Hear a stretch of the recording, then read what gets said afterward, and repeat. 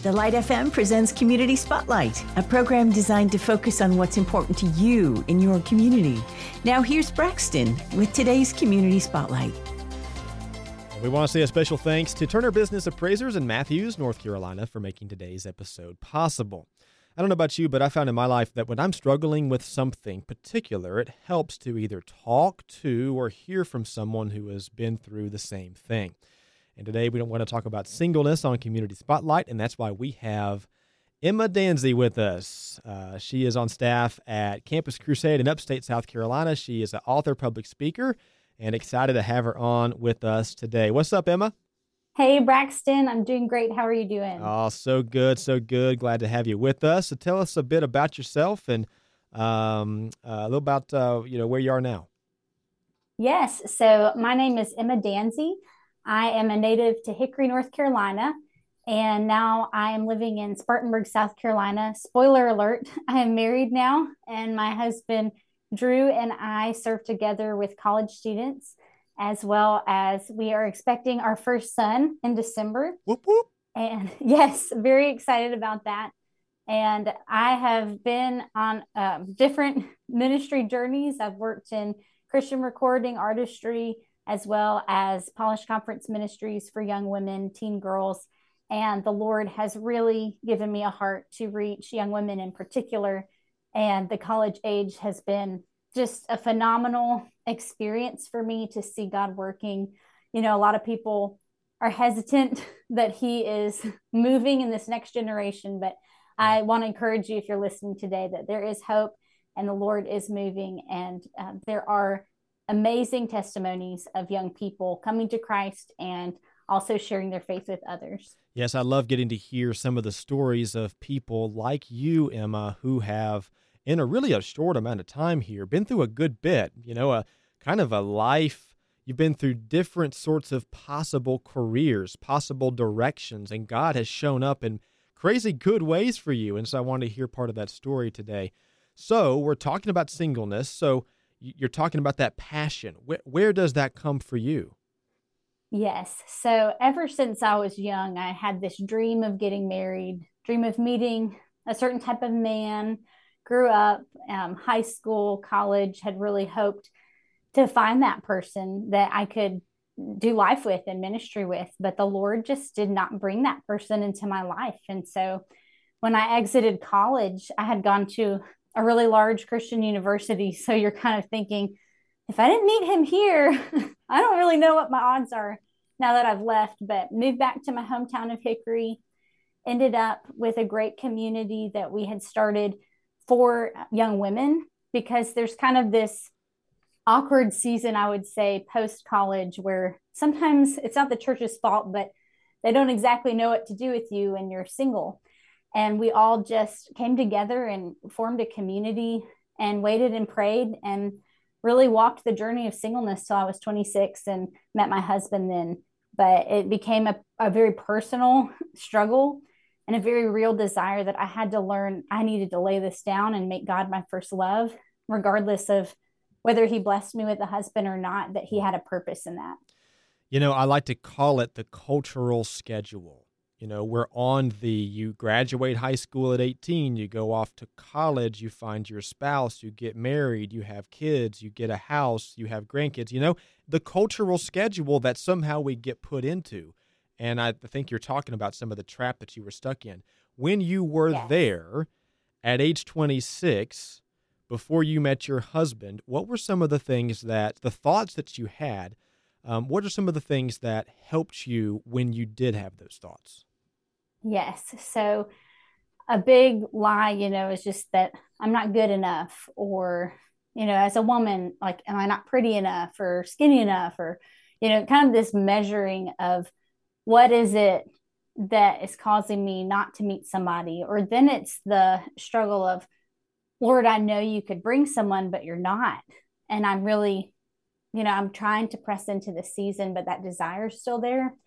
And so for me, it was this journey of really spending a lot of time in prayer, a lot of time authentically crying out to God and spending time in His Word. But then on top of that, having community that understood, older mentors and women that were investing in my life that could point to all the ways that I should be thankful and all the things that God was doing in the midst of a season that maybe wasn't my favorite at the time, but now I look back on and it was so impactful and so precious, that time with me and the Lord, especially. I think it's fitting you're talking about the word community, and this is Yes. Community Spotlight. So it's a bit of a different twist this week about this topic, but it is so important, and it sounds easy. We got into community, but it's so hard. It's so hard to take that first step. How did you do it, and how do you encourage others to do the same? Yeah, so I think the push of other people helped me. When I moved back to town, I didn't know a lot of people. And so there were two girls that I knew in my age demographic, and they really welcomed me. And one of them invited me to a Bible study that they were doing actually at a different church. And so I went over and joined them and made some really great friends. And then over the years, I started thinking about how there is such a need to reach that age group and singles in particular. And what can I do about it? And my pastor, Paul, he ended up kind of pushing me, hey, why don't you try this at our church? He gave me a lot of freedom to just use the facilities. And we made it a community-wide, non-denominational, Christ-centered group. And we would have 4 older women come and lead once a month. And it was so sweet to see just how it grew. And that time of taking to be intentional to meet with each girl one-on-one within a week or two of meeting them. I had been given that gift when I had moved back after college. So I wanted to give that to others so that they felt welcomed and they felt like they had a place too. So kind of this perpetual learning from others who are doing community well, and then pressing into it and taking action steps yourself. Yeah, so speak to that person too, Emma, that might feel like they've graduated college. They're in a place where they're desiring a husband or even a wife, but they don't feel like they have the calling to sort of help lead, to be proactive. To maybe they're a little more introverted. And so how do they step out there, start the conversation? Maybe they're in a local church, but they don't have a ministry like this, and they don't feel like they want to start one, but they want to be a part of one. How in the world do they do that? That's a great question. We actually have a lot of students that have recently graduated from college that are young women I'm talking to in this season right now. And I know it is so hard. And I think a big part of it is whether you're introverted or extroverted. The Bible says we are called not to neglect meeting with one another. So whether you're leading or not, finding an area, you do have to take initiative and take a step to go try out that young adults group, or to even, it might start with one friend, reach out to that one person that you think maybe I could be a good friend with them. And they might be single, they might be married, they might be somebody 20 or 30 years older than you. Sure. But not being afraid of that. And then I think on top of just seeking out in your own church, looking things up in just your area of maybe just opportunities for you to get to know other young adults that are believers, and plugging into those places. So this passion you have for singleness, for young women, and now you've authored a book. We'll talk about that in a second. I think it's also so cool that God's given you that passion, but now you're doing it in Upstate South Carolina for Campus Crusade with your husband. So I think that's so important, the passion that you have, that God brought you the person in his time. So what's that like now on the other side of it, to see how God moved?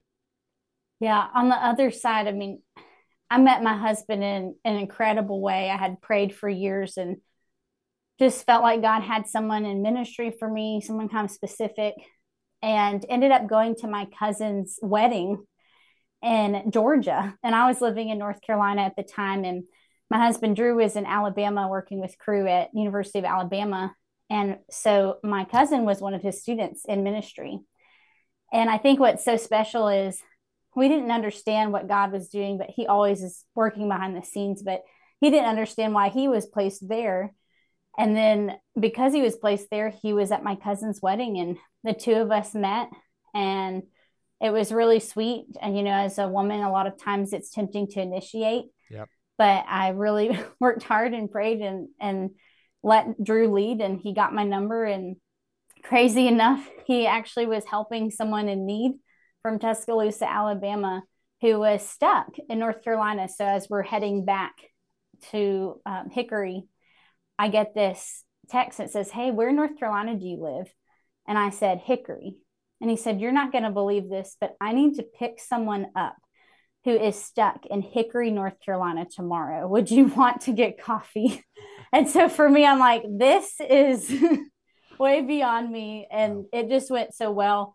And so I think it was after all those prayer sessions with the Lord, and then seeing this happen, it was really a very cool story. But then I remember we got married in that first week. We were so happy and so thankful for that gift. But just thinking back to that whole thought of Drew cannot complete me. Christ has to be my number one. So whether you're single or married or divorced, whatever your situation is, you really can only get your fulfillment truly and utterly from Jesus Christ. And that's the best way you'll be single. That's the best way you'll be married. So whatever that looks like for you, it really is true that he's the one we find our true identity and our true satisfaction in. I love it. I love it. You could almost say, if you get that right, you'll be blooming through whatever you're in. You will be blooming. Through singleness, through divorce, through marriage, parenting, whatever it is, you'll be blooming. And I think that's a great way to talk about your book. Tell us about it. Yes. So when I was 25, before I had met my husband or even had an idea that I would get married, the Lord really impressed upon my heart to write this book called Wildflower. I didn't have the title at the time, but one of the mentors from the young women's group I was plugged into, she calls me up one day and she says, "Emma, I've been praying this morning and I really feel like the Lord wants you to write a book on singleness and include the story you told me about." And I said, "Well, you're kidding. I've been thinking and praying about writing a book on singleness all summer. Hadn't told anybody." So then kind of took on this project that was very painful, honestly, and personal. A lot of personal growth happened in my time of singleness. And so I felt compelled, though, somebody's got to write this and somebody's got to share this to encourage and mentor others who are going through the same challenges that single women face in particular. And so a verse that really kind of led me to just the whole concept of Wildflower was Isaiah 31, verses 1-2. "The wilderness and the dry land will be glad. The desert will rejoice and blossom like a wildflower. It will blossom abundantly and will also rejoice with joy and singing. The glory of Lebanon will be given to it, the splendor of Carmel and Sharon. They will see the glory of the Lord, the splendor of our God." And so each chapter in the book, I had this fun idea to kind of go through this concept of singleness might feel like a desert, but God can bloom us in the hard places. And every chapter has a connecting wildflower that we learn about with the topic that we're going through, whether that be, body image or lies that we're eliminating or loneliness. Whatever that chapter is, there's kind of this fun tie into a wildflower and how it connects. And then we go through a Bible character. So it's kind of a book / Bible study. And you read, and as you go through, I ask personal questions because I want my readers to have a personal connection with what God is saying as we look at these scripture verses.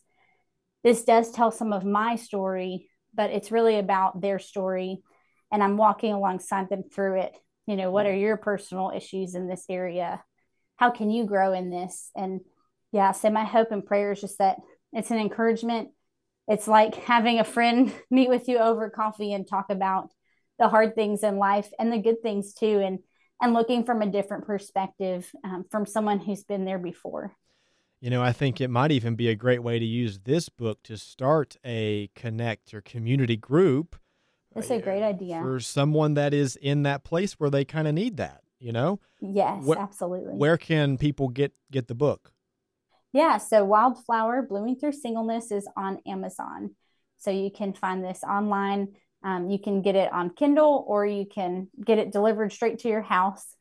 If you ever come to the Spartanburg area, you can come hit me up and I can get you a copy as well. And I would be happy to do that. Well, hey, Emma, thank you so much for sharing today and praying for your ministry. Thank you so much, Braxton. We hope you enjoyed today's Community Spotlight, covering issues that matter to you in your community. If you have a suggestion for a future program, just call 800-330-9648. That's 800-330-9648. Be sure to join us next week for another Community Spotlight with Braxton on The Light FM.